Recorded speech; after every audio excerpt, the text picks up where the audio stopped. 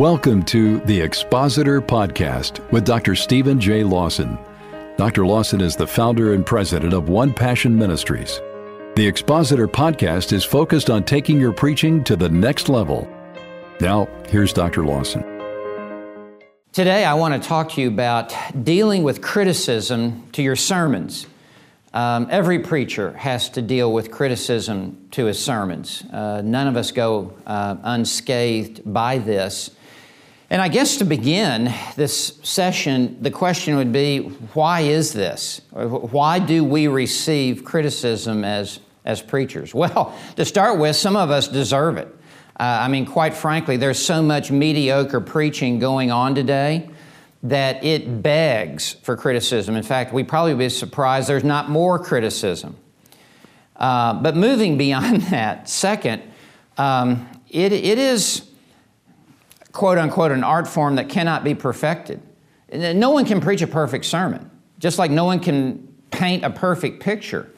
There is always room for improvement with any sermon. After I preach, I go home, just replay it in my mind. I wish I had said this. I wish I had not done that. And you go through this process of beating yourself up many times after you preach because you cannot perfect it. Martin Lloyd-Jones said he only preached a couple sermons in his entire ministry and life that he was satisfied with. Well, if the greatest preacher of the 20th century felt that way, how much more so the rest of us? Also, we're subject to criticism because what we do is so visible, it's so public. It's not even like teaching a smaller Sunday school class or a small group Bible study where only a few people see it and hear it. This is open to the entire church. It's the most visible public ministry of the entire church. And I would add to that, there are different expectations that people have for a sermon. First of all, today, people come from so many different backgrounds.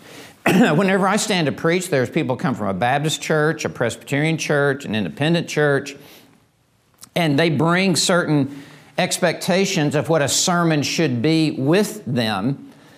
In some ways, the Apostle Paul wouldn't be able to meet everyone's expectations on what they think a good sermon is. So that's part of the problem.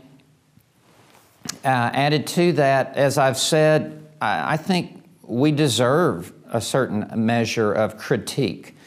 Some preachers are not properly prepared. Some don't even have a clue what preaching is. They've never been trained at a seminary to produce expositors of the Word of God.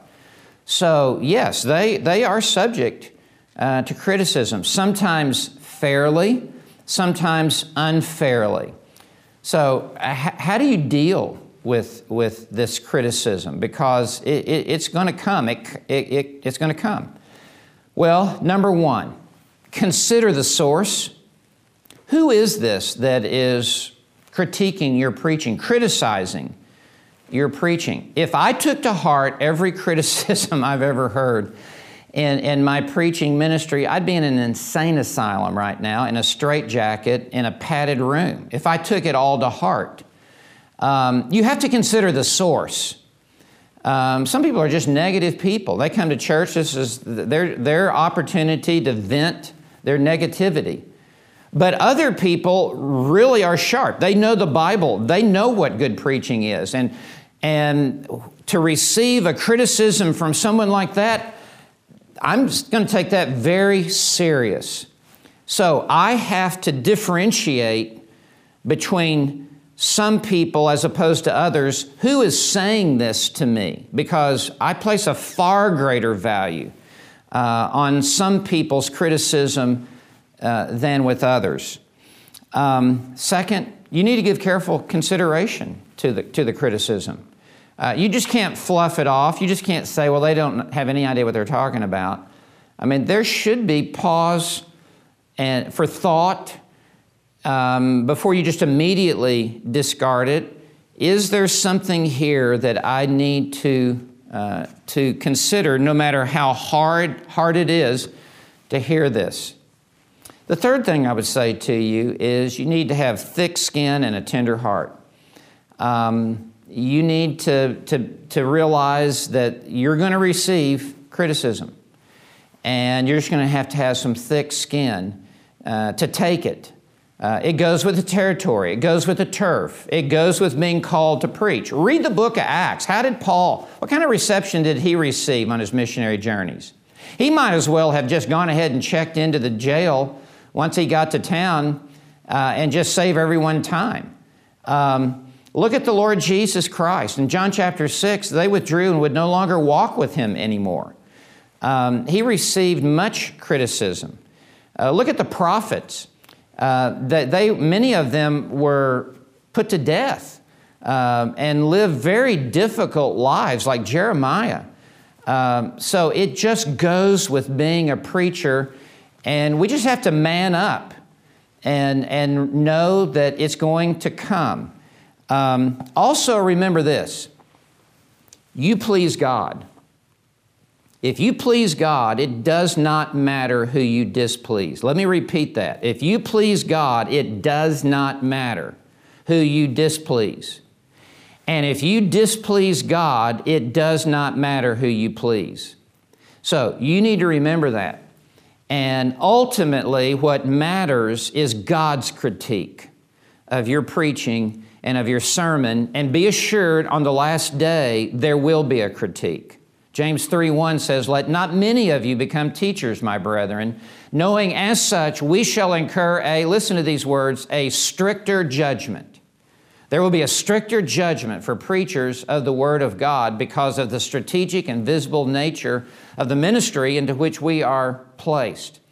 And so that day is coming. It's looming on the horizons. It's an unavoidable, irrevocable date that we have to stand at the judgment seat of Christ.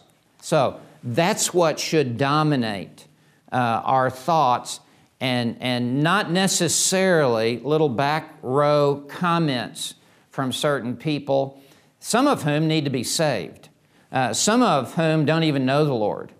So you're going to have to sort through all of this and take to heart the criticism that comes from people who have something important and valuable to say. You need to process that and act upon that. And with others, you need to be quick to let it go in one ear and out the other, so that you don't end up preaching to those people to meet their expectations. And that can be a danger, especially with young preachers. Just to silence your critics, then I will overcompensate in another direction. But let me end with this note. You should take to heart constructive criticism that comes from spiritually minded people. And some of you watching this need to rethink some of the things that have been said to you lately, and what adjustments do I need to make in my preaching. Well, God bless you. May you receive the Lord's approbation on the last day.